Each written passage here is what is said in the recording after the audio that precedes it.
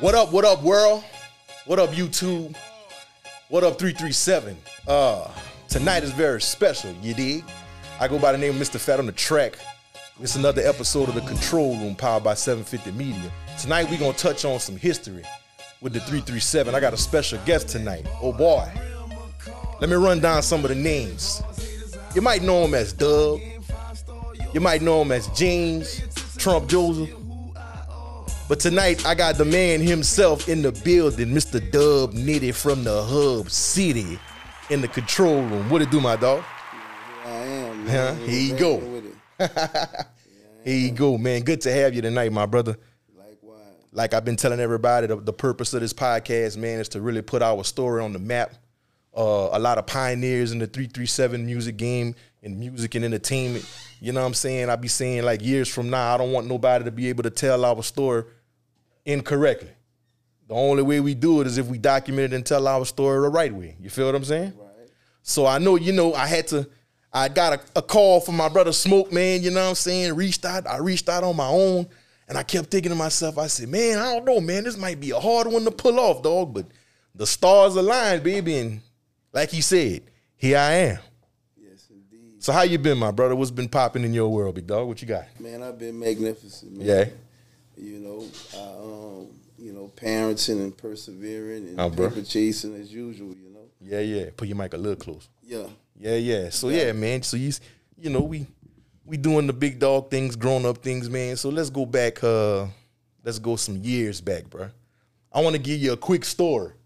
How I got introduced to the what I call one of the biggest record labels in Lafayette. I was on Simcoe one night, right? And I'm walking in front of the Moon, and a whole fleet of cars just come down Simcoe, and everybody got flags on their windows that say Eye-4N-Eye Records. And they got a dude speed by like in a T-Rex, you know what I'm saying? Everybody, and I'm like, man, it looked like Kappa Beach Party out here. What's going on? And then I ran into Kels. Kels was walking down the sidewalk like, man, what's up, man? Make sure you go get that new Vicious album, that Walk Like a G. And I'm like, all right. That nigga got a record deal or something? Like, you know what I'm saying? Like, the presence was big, you know? And I was like, damn, okay, this some Lafayette shit. Like, this was up. This how we moving now with the music scene. And it felt good to see Vicious album being promoted, everybody moving like a team, bro. And the number one thing I remembered was that marketing and that branding that y'all had. Eye-4N-Eye Records. The logo was everywhere. The flags was everywhere. What was the brainchild that started Eye-4N-Eye Records? What ideas sparked it? What moved that? Man, the founder, I'm the co-founder. The founder, Nino. Shout out to I'm him. going to keep his government name out of it. But anybody can go pick up a rich album or a big Vicious album and check the credits. This government going to be on there. Right. Yeah, it's that. So, but it was a collective of things, but the symbol itself is multi-layered and symbolic of so many different things, man. And he was already him and one of the other homies had a record company called Stack of Dollar. Okay. And me and him formulated Eye-4N-Eye. Mm-hmm. But, I'm more of a co-founder. I can't take direct credit for a lot of the allegory that came along with the symbol, but the sun, Gotcha. I'm a Leo, you heard me? Oh, okay. Gotcha. So you threw that in there. Yeah. That's right. Yeah, but yeah, man, So what year did y'all kick off the record label thing? What year was that? If I'm not mistaken, I would say about 01. Okay. 02. Right. About 01. Gotcha. And when y'all started, was the intention for one artist, or were y'all trying to do like a multi-artist thing, kind of like, because everybody was familiar with the Cash Monies, everybody was familiar with the No Limits, the Suave Houses, and you had a few labels out there at the time. You had Double L Records, you had Big Business, you had Red Boy, you had a few others. We had a lot of people. Who's that? Flatline, yeah, tweeted them, you know what I'm saying? Yeah, Flatline Records. So we had a lot of people in the city just doing it, bro. But when y'all did it, y'all took it to that level, man. So the goal was to what? Have one artist flagship it, or just a conglomerate of everything? A conglomerate. Right. With R&B. Okay. We wouldn't Zydeco. Yeah. The vision was to cover all grounds. Right. So did y'all have any background? Anybody in the mix had a little background in the music business, or it was just? Man, I was inspired. My first inspiration from music actually came from my older brother and Kel. Okay. You mentioned earlier. Yeah, yeah. My first inspiration came from them doing talent shows and me being born in New Orleans. That's where all my mama people from. Okay. You know what I'm saying? So it was a lot of like the influence there musically was heavy. Right. Like dudes rapping on the desk in class, beating on the desk, and that's why I call myself an Eye-4N-Eye baby. Right. Like when people ask, where you from, man? I'm an Eye-4N-Eye baby. Right. You know what I'm saying? From a few spots. Right. Yeah, yeah. So I'm fortunate enough to have a background from all those different spots, you know what I'm saying? But so a lot of cultures was kind of already in your arsenal. Correct. Before you came to the music side of things. Correct. Right. But yeah, man, I mean, it was great though. We had some fun. Oh. We had some fun. Well, we're gonna get into the fun too, my brother. We're gonna definitely get into the fun, man. We had some fun, man. So let's kick it off with this one, bro. The first project, which I'm just finding out tonight, that I was kind of involved with, because that's one of the first albums I got my production, my actual producer's credit on, believe it or not, and that was the Ball Like Kobe album with Vicious. Right. So y'all was a part of that situation as well, right? Yes, indeed. Right. It's a joint venture with Eye-4N-Eye and Parlay. Yeah. Shout out to Fat Cat. Shout out to Pop. You know what I'm saying? That's right. Yeah, man. So y'all had the joint venture with Parlay. Did that spawn the relationship that got Vicious to cross over to Eye-4N-Eye after the fact? No, the goal was to get him with us totally anyways. Right. We did the joint venture. He was exclusively committed to us. Gotcha. Afterwards, you know what I'm saying? Right. So, being that he was already committed, because he had a relationship, everybody grew up listening to X Mob, at least in the 337. Of course. Southwest Louisiana. Yes, sir. So, Vicious already had relationships with people in radio and with producers. Right. And, I'm like, man, we got to get VI on the team. Right. You know what I'm saying? Yeah. So, and man, when y'all got him, bro, that was a special kind of magic, dog. Definitely. So we're gonna touch back on Vicious, but let's go to some of the other artists that you had on the roster. You had Vicious, you had Big Rich, Money Talk album. That was heavy right there, man. Definitely. Who else y'all had on the roster? Man, Easy Money. Shout out to Easy, yes. Yes, indeed. E.O. Yes, sir. And there was other artists who we would work with that he was promoting and helping. Right. With their projects, you know what I'm saying? And right. It wasn't officially signed, but we had some agreements and understanding. Shout out to Raw Chip. Oh yeah, man. Chip was Chip was heavy in that mix, man, because definitely I was coming up under Chip at that time. Chip was mentoring me as a producer. Yeah. So I was watching all the projects he was touching, the IBGs, the Unusual Suspects, and then when Walk Like a G came out, man, arguably, and I'm gonna say between, and this is only from a producer standpoint. I know you biased, my dog, but dog, IBG, We Ballin', and Vicious Walk Like a G album, got to be some of Roy Chip Anthony best work to this day, bro. With the rap, on the rap side, you know what I'm saying? Right, bro. The sound he gave Vicious and just the production and how y'all put that album together was heavy, bro. Definitely. So talk about putting albums together, man. Let's kind of talk about how the Money Talks album came together when y'all started with Big Rich. Oh, man. I was all the way against the Money Talks and the whole Big Rich. I think his name should have been Big Heard. He could evolve in a Big Rich. Right. I got outvoted, though. We was diplomatic. Even though we was some young, Right. y'all we was diplomatic. Right. So, I got outvoted. I'm like, nah, man, that shit sound corny, man. Yeah. It's kind of over the top. Right. We're going to have to live up to this Big Rich shit.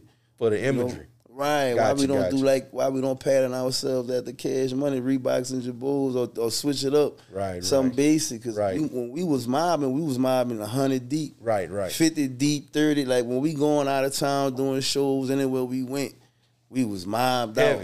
Heavy. Right. The whole city fucking with us. So did you not want that name simply because of the image, or just you wanted it to fit more of his persona musically?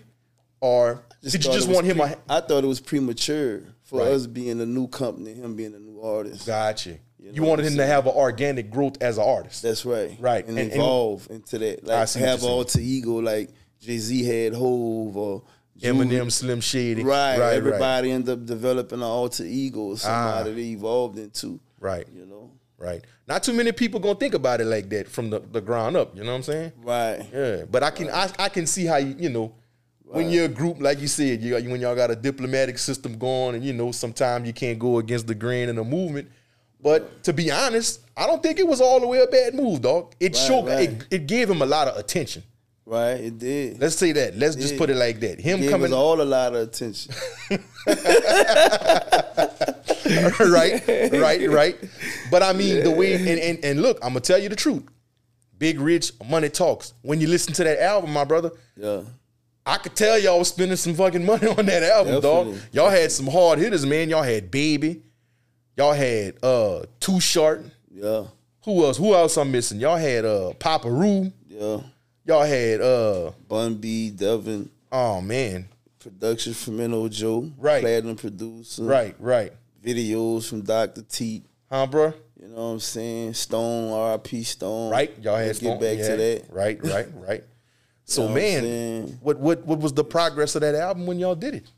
Oh, how you like the turnout of the results? It was good. I mean, we was charting the billboards. We was working with Wendy D. We was working with Lester Pace, you know. Right. We was getting some advance money from Southwest Wholesale before they closed, and we started dealing with Selecto Hits. Selecto Hits, right. After that, we had some good traction going, man. Like, we was getting calls, but the money wasn't right.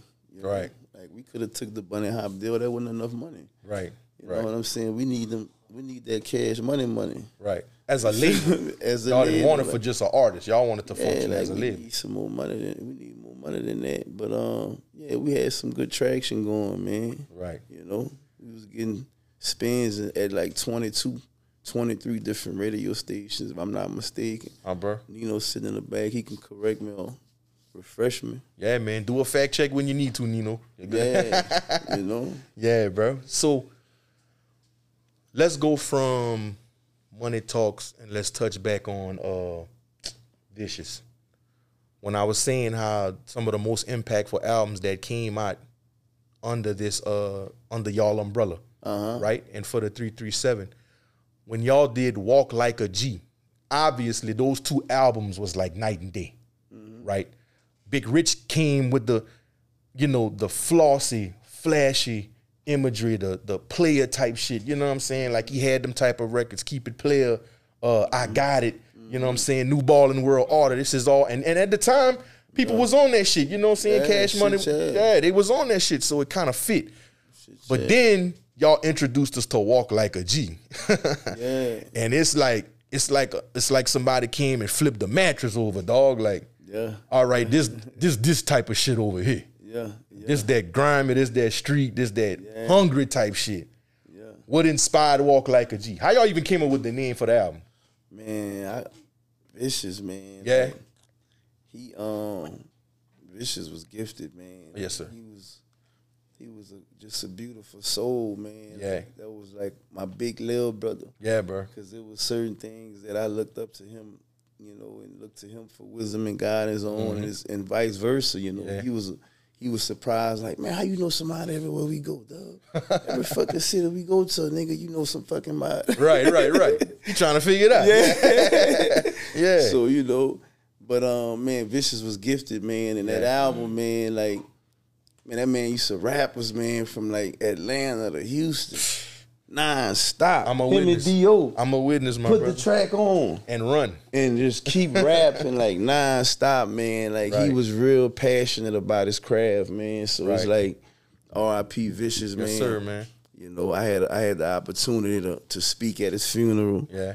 And see him off, man. And it was, I wish he would be able to come back healthy and still bless us with his presence. But yeah, man. Yeah, man. Man, that album was tough, man. Like, man. Yeah. The first single off of Walk Like a G. Was it Walk Like a G? That was the first single, or was it the other one? I think it was. That was Like a G. I song? Yeah, I think it was. I'm a motherfucking hawk in the streets. Yeah, man. So, man, y'all had Walk Like a G, bro, and I could tell Walk Like a G was the album that solidified that y'all was there. Right. You feel what I'm saying? Right. Because like I told you, my first story of catching y'all campaign was when Walk Like a G came out. Right. So it was like, that was the arrival of Eye-4N-Eye Records. Like, okay, we gave y'all Big Rich. That was our introduction. Right. And dog, Money Talks was a hell of an introduction. Right. So that's raising a few eyebrows around the city. People in the know of the music business like, man, who was Eye-4N-Eye Records? Man, who was Big Rich? Right. Dog, I heard about Big Rich so many times, and then I met him at Blue Angel, and I was like, that's Blue Herd, that's Big Herd. You know what I'm saying? It's the nigga I played basketball against in high school. So I didn't know, but just the fact that that persona was out there already, and I didn't even know who the real person was yet. Right. When Walk Like a G came on, it was different. We knew Vicious already. Yeah. Right? Right. People was familiar with the Vicious sound. Yeah. So when y'all came, it was like Ball Like Kobe already just like set shit on fire with Vicious as a solo artist. You feel what I'm saying? Coming from X Mob. Right. Walk Like a G Dog was like, he that nigga. Yeah. He's that nigga. Yeah, he got vocal presence. Oh, man, Vicious had a voice like nobody I've known. I ain't met nobody else with that type of voice. Right. I said, nigga, if you don't make it as a rapper, you better go be a pastor. A preacher, exactly. I used to always tell him that. I used to always say that, bro. Yeah, he used to always say that, man. Fat, I got a voice like a Cadillac. I got that Cadillac voice, man. Yeah, man. God gave me and Pimp a voice, man. We got voice. Yes, indeed, bro. So, bro, what was the highlight of that album? I got one that I'm gonna bring up a little later, but I want to hear from your perspective. What was the highlight of the Walk Like a G campaign that let you know that what y'all was doing as a record label was right?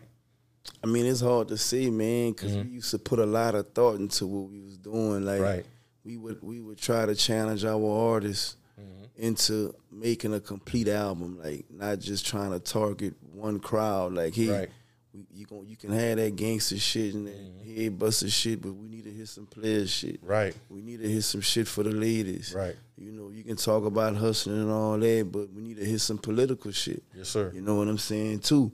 Some shit, some conscious shit. You know what I'm saying? So it's hard to say, man, because, you know, it was a lot of thought and song selection and how we would try to challenge our artists, too. To put together what we would call back in those days a complete record. You know what I'm saying? Right.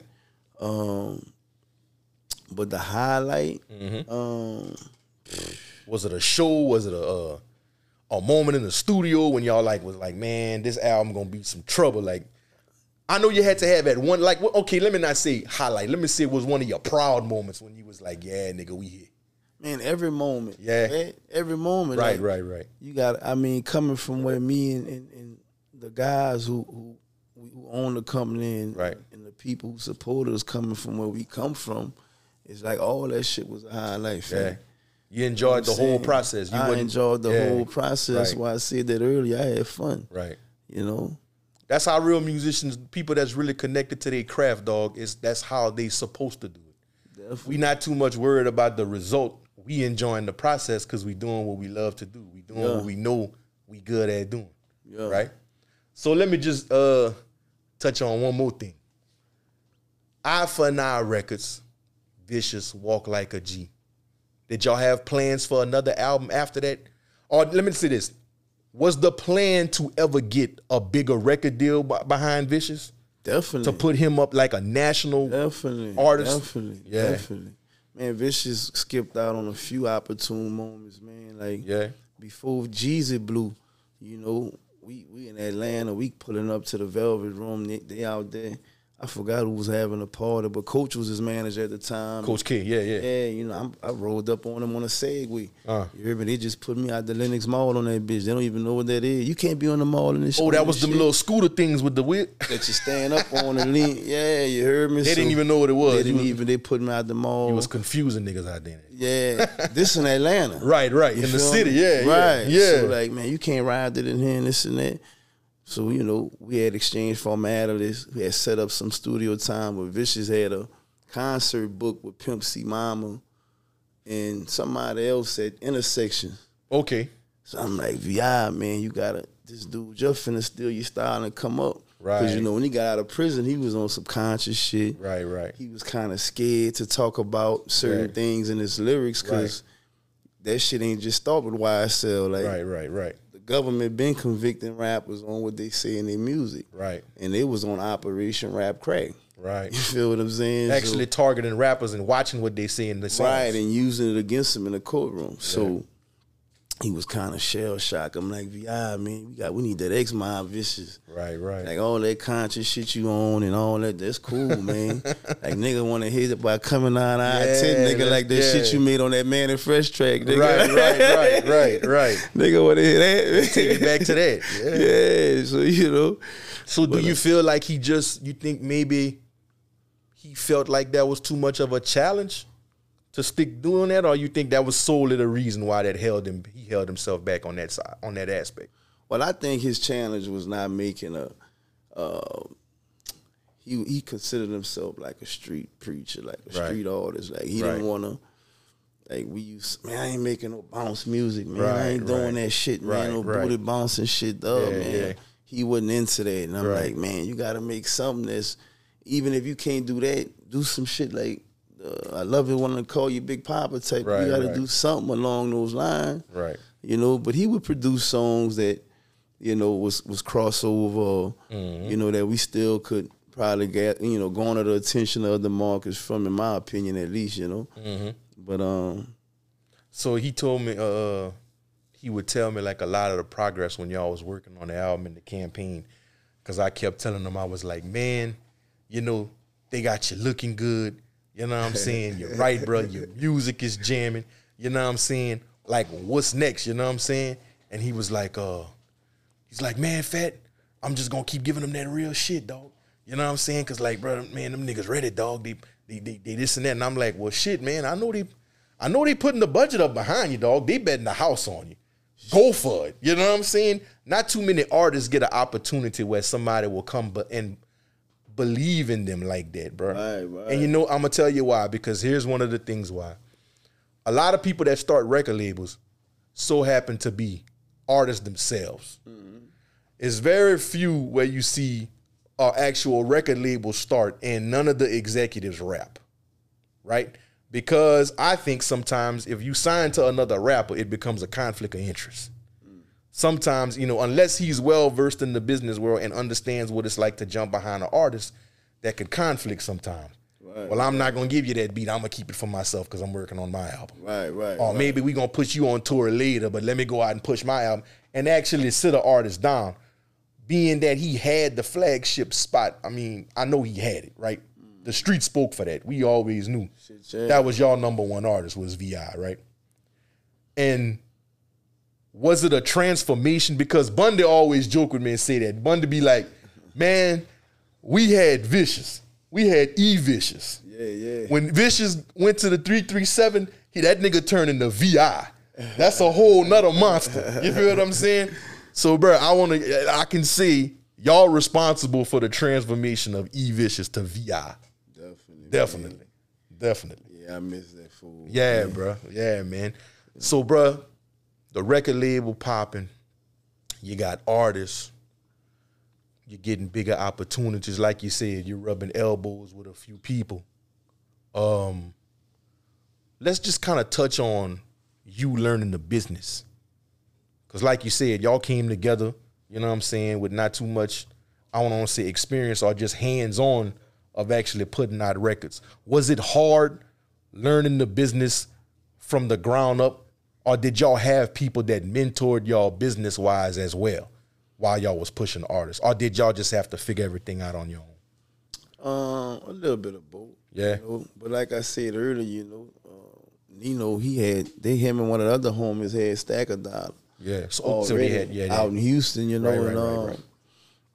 You know, they was already getting their feet wet. Gotcha. I was inspired by the music hustle and the game and, you know, and wanted to be involved. So, you know, me and him click-clack, you know, us being from two different sections. Right. You know, we want to monopolize the city. Right. And normally our sections don't even vibe, you know what I'm saying? So our whole idea was like, man, we gonna break the monotony. We gonna stop our people from being demographically challenged, you know what I'm saying? Right.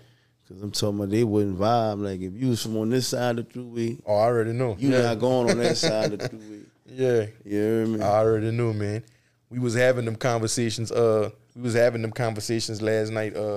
With my other partner Ty, when he was talking about just the different sections from the Zip and being from the Zip and being an artist from certain neighborhoods and stuff like that, man. So I think that was good what y'all did to actually stop that. Y'all not stop it, but actually show that it was another route that shit could really be fruitful. You know what I'm saying? We don't have enough people to be beefing like that. It's too much money for us to get. That was our whole motto. Like straight up. Like what y'all not talking for? Right. We don't have colors. Right. You know, a lot of other cities and codes, you know, they gang bang. They got that. You know, we got neighborhoods or wards if you from another spot. Right. You know, it's like, so dudes will be on that type of time tough. Right. Like not speaking to you, not fucking with your music, not fucking with your campaign just because you from this section or this side. And stopping the growth.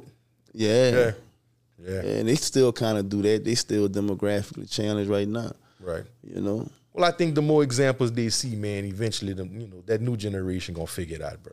Yeah. Every generation got a certain time point where they figure that shit out and somebody break through the roof, bro. Definitely. I think we're gonna eventually get there. All right, man. So we back. Right here in the control room, man. Got the homie Dubb NITTY from the Hub City, bro. Yeah. So we was briefly touching over the label situation and you and your partners, you Nino the Camp, putting campaign behind artists. So let's spin off into when you took a step from behind the desk. Right? Let's touch when you took a step from behind the desk as the campaign manager and promoter and label mate and became an artist. Let's touch on that. What inspired that part of the game? Well, like I said earlier, man, my older brother and one of his best friends who from the neighborhood, they used to be rapping like late 80s, early 90s. Right. And so like I always liked music, man. This one since Walkmans and I had the CD Walkman. Bro. Yeah, man.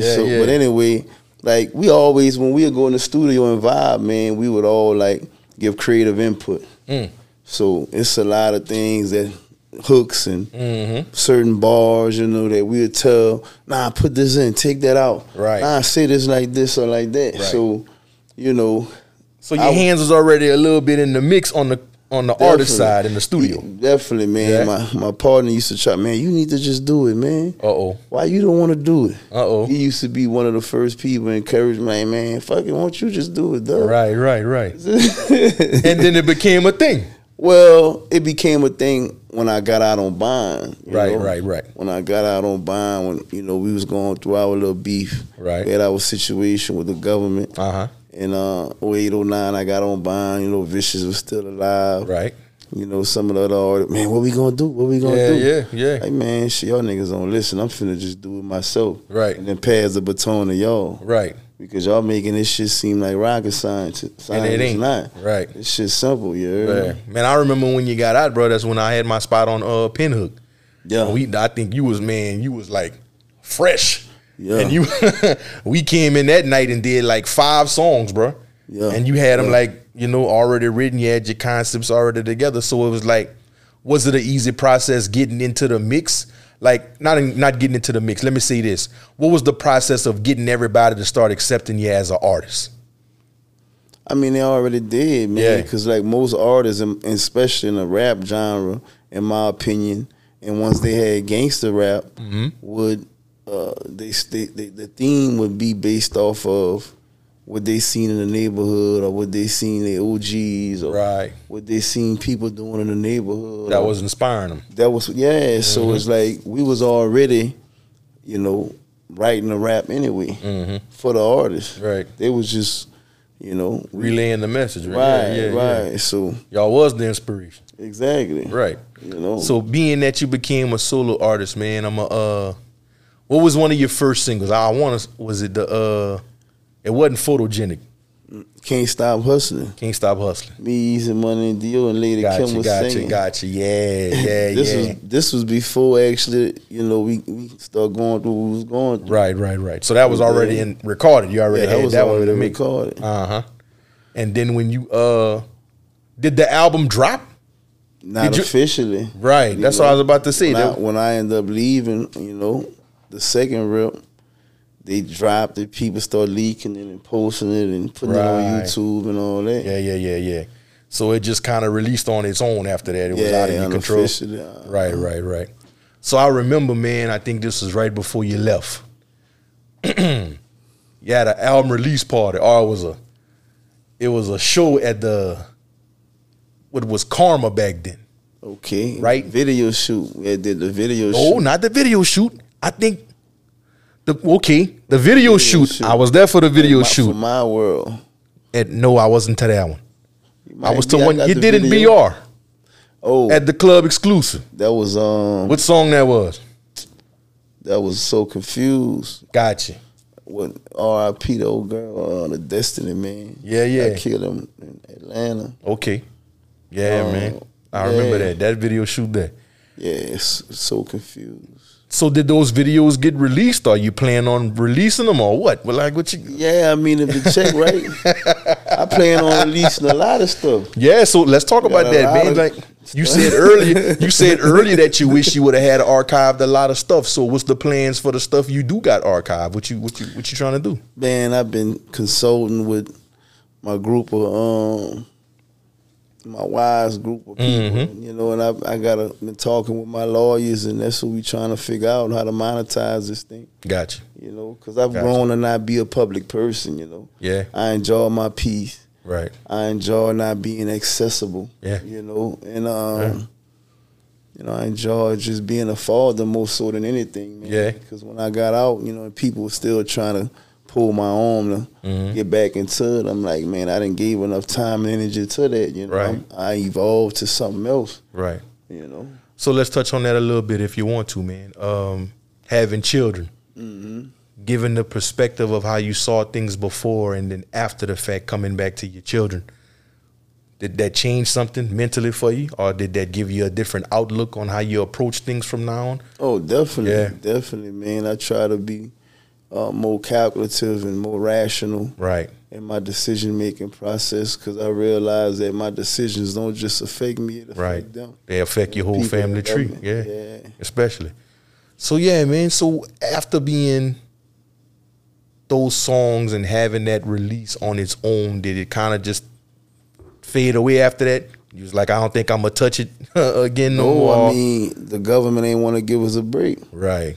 You know, we got a dismissal without prejudice. Right. And they had 6 months to re-indict us, and they came back 4.5 months in and chose to re-indict us, and 5 days in a trial, you know. Right. Co-defendants, people started pleading out, so. Yeah. You know, we had to go face the music again. Right. And, you know, coming back, man, it's like, man. Right. You know. Different approach. Yeah. Yeah, and then being in there, man, and seeing some of these dudes with this dinosaur time, man, and some good dudes, you know. Right. It's like, man, you got how much time? Right. Like, you out of pocket if you go in there crying with 5 years or 10 years. Right. Your seller got 30 and sheesh. And been down 10 or 12. It's like, you know. But what kind of outlook on life did you have after just being around people who was looking at that type of time, or just having it made me value my freedom much more. Yeah. It made me weigh out the cost and the payoff of my decisions. Right. You know, to have a better balance between the two. Right. Yeah. I can't be as impulsive, and I can't I don't have that much time to give. You know what I'm saying? Yeah. You know, when we young, we think we got all the time. Right. You know, I could go do 5. I could go do 10. Yeah. Shit. You know what I'm saying? That ain't what nobody really want. That ain't, nah. Yeah. You know, but you take it in stride, you know? Yeah. You know? So, man, one of the songs I remember doing, it was a song I was real, I'm going to say surprised about. The only reason why is because y'all had my dog Cupid on the song. And y'all actually had this nigga cussing on the song. I say, man, I'm about to drop a song with Cupid cussing on this bitch. Oh, Lord, this is history. But the song, and I made the beat, so I was kind of hype about it. And the song was called Pop Another Rubber Band. Pop a rubber band? Yeah.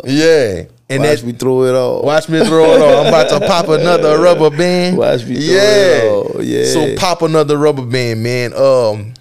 I like that song for a reason, bro. It had a lot of us from the city involved, and you had you had a whole conglomerate on Pop Another Rubber Band. You had Vicious, you had Cupid.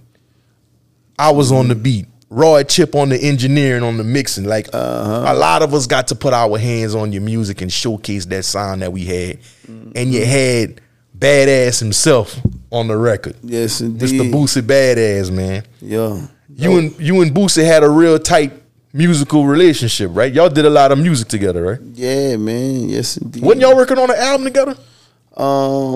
No, we wasn't working on the album together. We had some other talks about investing in a company together. Right. But you know, yeah, we did a lot of work musically, man. Shout out to Badass, man. Yeah, y'all got a lot of respect from Boosie and his camp, you know, and from having the 225-337 relationship musically, man. I think he really showed y'all a lot of love when it came to the. He did, yeah, you man. know, like, man, he beat by this grind when it come to that music, man. Right. I'm talking about, I didn't seen him do probably like 5 features in one day. In a day. Like dudes driving from all over. Talking about, and at the time, one time, he started getting more. Right. 30 grand a pop. A verse? Man, I seen him get about 150 Ooh, in one shit. day. Damn. You understand? Look, Doing features. Doing features. Oh, man. Dudes pulling up from all over. Yeah. You know? So did you pick up anything from the artistry of watching Boosie work and just watching, like, what's one thing you admired about his artistry as a rapper? Because Boosie kind of had that same story about, like Vicious. You know what I'm saying? Well, I mean, rap-wise. People watch Boosie come up and become what he was. You know what I'm saying? Since rapping at 16 and becoming the Boosie Badass artist image. You know what I'm saying? Like, what's some of the things you picked up just being around watching him work musically? Man, he was like a workaholic. Yeah. Like, talking about non-stop. Like, Yeah. you know, that's something that I commend him on, and I think that I wouldn't be able to do. I wouldn't have the energy to do. Right. Like, he don't stop. Yeah. You It's know what I'm almost saying? inhuman how some people can work. They say the same thing about Tupac. Yeah. Non-stop. Yeah. You know, the grind is non-stop, and man, and actually, like, reflecting on that is what made me, when I got out, I'm like, man, I don't think I want to be up all night, every night, 7 days a week. Trying to do 15 songs a night. Man, and it's pain, but it's like, it take a toll on your body and your health and your sanity, you know what I'm saying? It's like, it was a bunch of different things that deterred me from just going back that deep, you know what I'm saying? Yeah. So you got to make a lot of sacrifices when you're that deep in as an artist. A lot of people don't understand that. It sounds good when we say that. Oh, man, he knocked out 20 songs tonight, man. I watch him do 15 features, but how much time away he spent from his kids, we don't see that.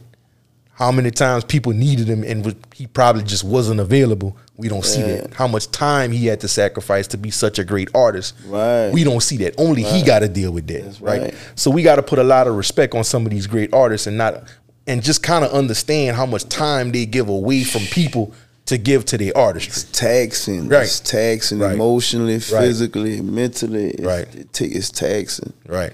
You know. So, spinning off on the Boosie thing, there was an iconic concert that happened in Lafayette. I think this was around maybe 03 or 04. Correct me if I'm wrong. But it was a classic concert that had a lot of hype behind it. And I'll never forget because I had the flyer. I was in Mimosa Apartments and I had the flyer on my refrigerator. And I was like, boy, I'm going to this motherfucker because I got to see this What's the name of that concert? It was called The King of the Flats. You remember? The flyer had a boxing ring. And in one corner was Boosie Badass, and the other corner was Vicious, V.I. Boosie versus Vicious. Boosie versus Vicious. The versus battles before the verses. Right? Yeah. Right? So let's really talk about how iconic y'all was doing shit out here, bro. You know what I'm saying? Y'all niggas was 20 years before the future, bro. Like, y'all really had a versus battle in Lafayette. Yes, indeed. First of all, I want to ask how y'all put that together. Who idea it was first? Like, how that happened? How did y'all get Vicious and Boosie in the same building? Well, I mean, we was campaigning, man. Like, we were running into each other at shows all the time. Right. And me and Boosie had more of a personable relationship because somebody, you know, that was real close to him was real close to me. So y'all had a mutual friend, we had a right? common link. Yes, sir. Yeah, yes, sir. Know. So, you know, but and him and Vicious had music together. Like, they had songs together. They had worked together in the studio before, so it wasn't that hard to pull off. We thought it was gonna be interesting and create a good draw. Right. You know. So, man, if you can, man, give us like a quick reflection of how that night went, bro. Because I can't tell you. And I'm going to tell you why I can't tell you. It's because I couldn't get in the motherfucker, bro. By the time I got to the door, man, y'all was at capacity, bro. Man, it was niggas coming out the windows, bro. And I was like, man, I know it's going down in this bitch, dog. And I seen Vicious pull up outside. What's up, fat baby? You coming in there? I'm like, yeah, I mean, if I can slide in there, I'm going to see you in there. I'm like, oh, shit, I ain't getting in now. I was like, shit, that was my last ticket to get in. I ain't going in. Bro, explain that night to me, bro. What that was like? Oh, it was big, man. Yeah. It was big. We had fun. Yeah. You know, they both put on and represented. Right. You know, for where they come from. You know, we're all from Louisiana, so we all have similar struggles and backgrounds, whether we from small town Louisiana to the big city. You know what I'm saying? It's as a state, man, it's still one of the worst states to be in. The boot, You know what I'm saying? So, you know, it was fun, man. You know, you had a chance to see Vicious put on people, you know, singing his songs and celebrating him, and likewise for Boosie. You know, how did it go? Was it like? Because I know we see the verses today and it's like song for song. Did y'all do song for song, or was it Boosie did a set, Vicious did a set? Like, how was the concert? I can't remember right off, to be honest. Yeah. Because, man, you know what I was always wondering? I was like, who gonna rap last? Yeah, I can't remember right off. You remember who rapped last? Nobody remember? I can't remember. Vicious or Boosie? Because I'm trying to think. I was thinking, man, Vicious was probably gonna get a bigger reaction because he was in Lafayette. Yeah. And after that, man, at the time, dog, man, wasn't nothing bigger than VI, dog, in the 337 period. So I'm trying to think, man, whose song's gonna go harder? Yeah. But correct me if I'm wrong. Y'all got footage of this too, right? Man, it's some little bits and pieces we got, man. Ooh, Lord. We waiting for some.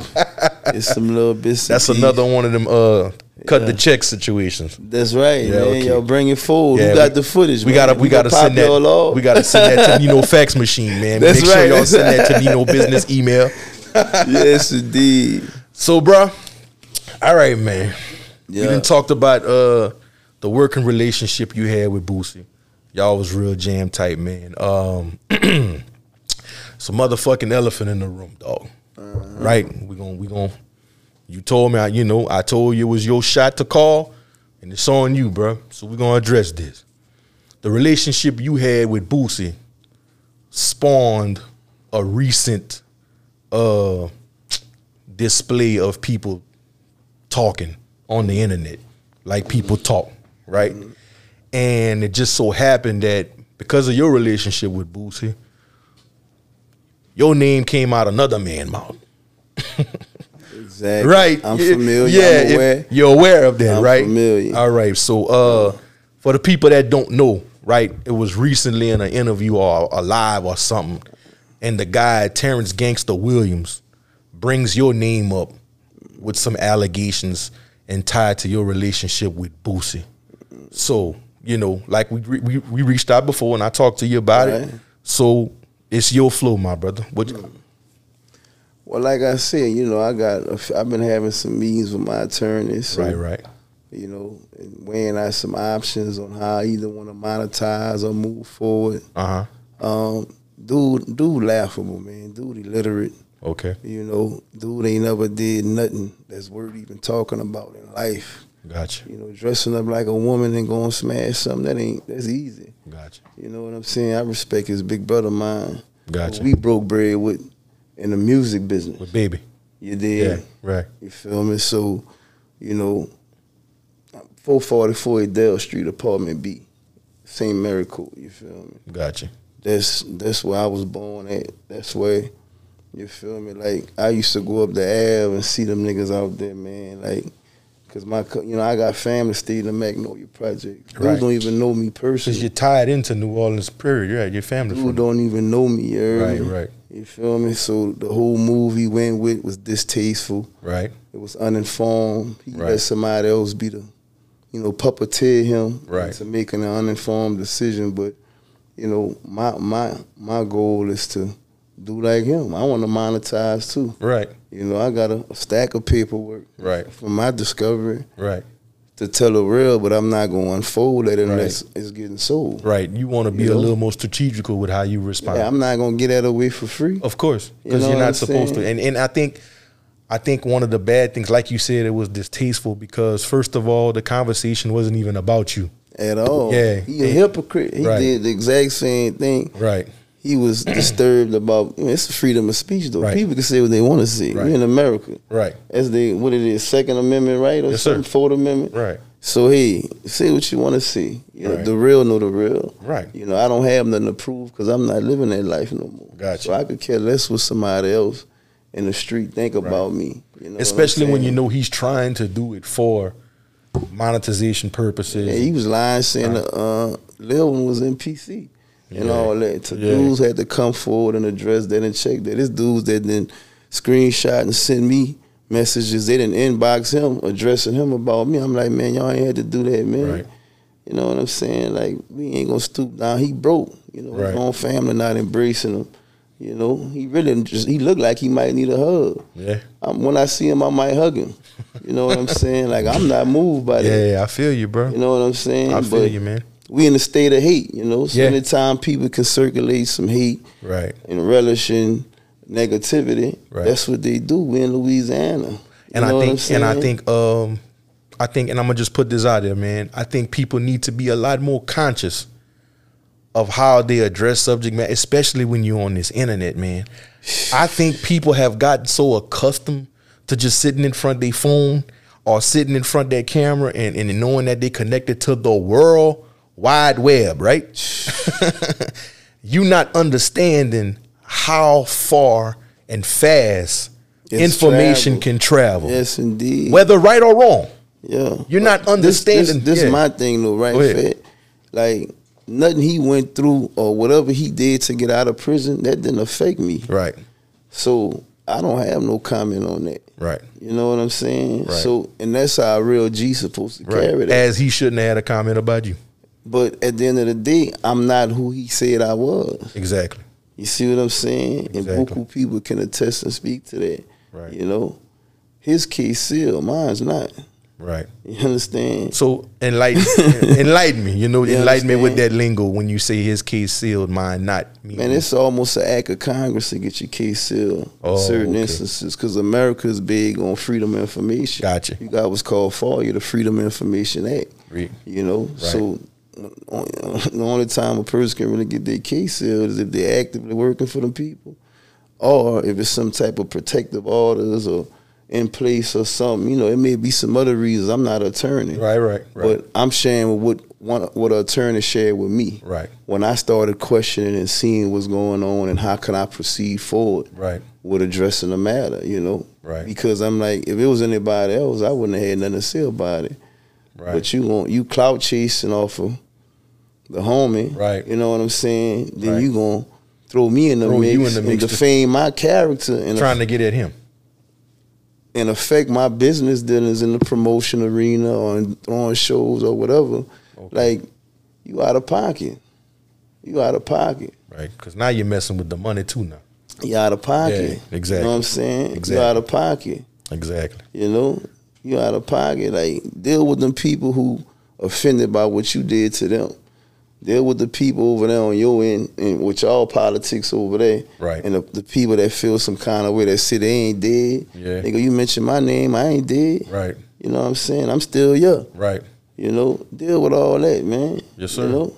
Yes, like, sir. He's just, he ignorant, man. I feel you. He ignorant. He's laughable. Gotcha. The characters, he won't even have no content to sustain what he trying to do. Right. You know, he was hoping Boosie would keep entertaining him back and forward to keep some clicks and views going, you know, right. to get him some likes. And you know what's good about that, bro, is that sometimes when you know the truth, you don't gotta prove it. You don't. You know what I'm saying? And yeah, people that live and operate in truth, they know how important it is to have to go out there and rectify anything, man. The truth don't change and it don't run. Right? Yeah, exactly. You know what I'm saying? So yeah, man. So exactly. I'm just glad you got the opportunity to at least address it and let the world know you're aware about it. You know what I'm saying, man? Hopefully in the future, you know, like you said, when we get the facts and, you know, the contracts is worked out and everybody talking the right type of paperwork, man, we gonna get it done. You know what I'm saying? Definitely. I got a story. I got a hell of a documentary worthy story. Yeah. So you got plans of a documentary coming out? Definitely. Like, I already started on my book when I was in that police. But come on, man. Definitely, man. What's the progress on the book? How you? Man, it's right now. You know, it's in post. Right now, I gotta go back and edit some things and edit some things out. And the book is more of a life story, or? It's really, I patterned it after the 48 Laws of Power, right? Gotcha. And when I was on my journey, I interviewed people from different walks of life to get different perspectives of what they thought was real versus fake.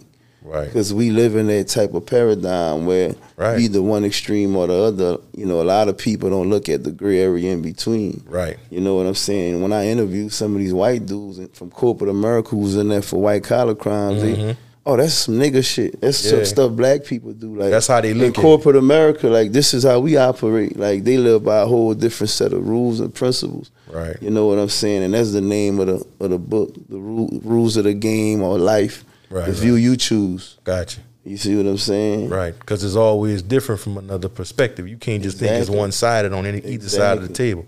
The view you choose. You know? So, man, you got the book coming. Yes, we got the documentary. What else? We got some movies. I might even pick up the Michael. Oh, let's do it. That's what I was waiting. That's what I was waiting to hear, baby. The return of Dubb NITTY from the motherfucking Hub City. You understand me? Hey, bro, look, when you're ready, you know when you're ready, dog. You know. I know where you at. I'm coming through, you, man. Hey, my brother, look, bro, it was a pleasure having you, man. I think what we just did tonight was iconic, bro. It was very necessary, my brother. Like I said, man, I'm going to give you flowers, bro.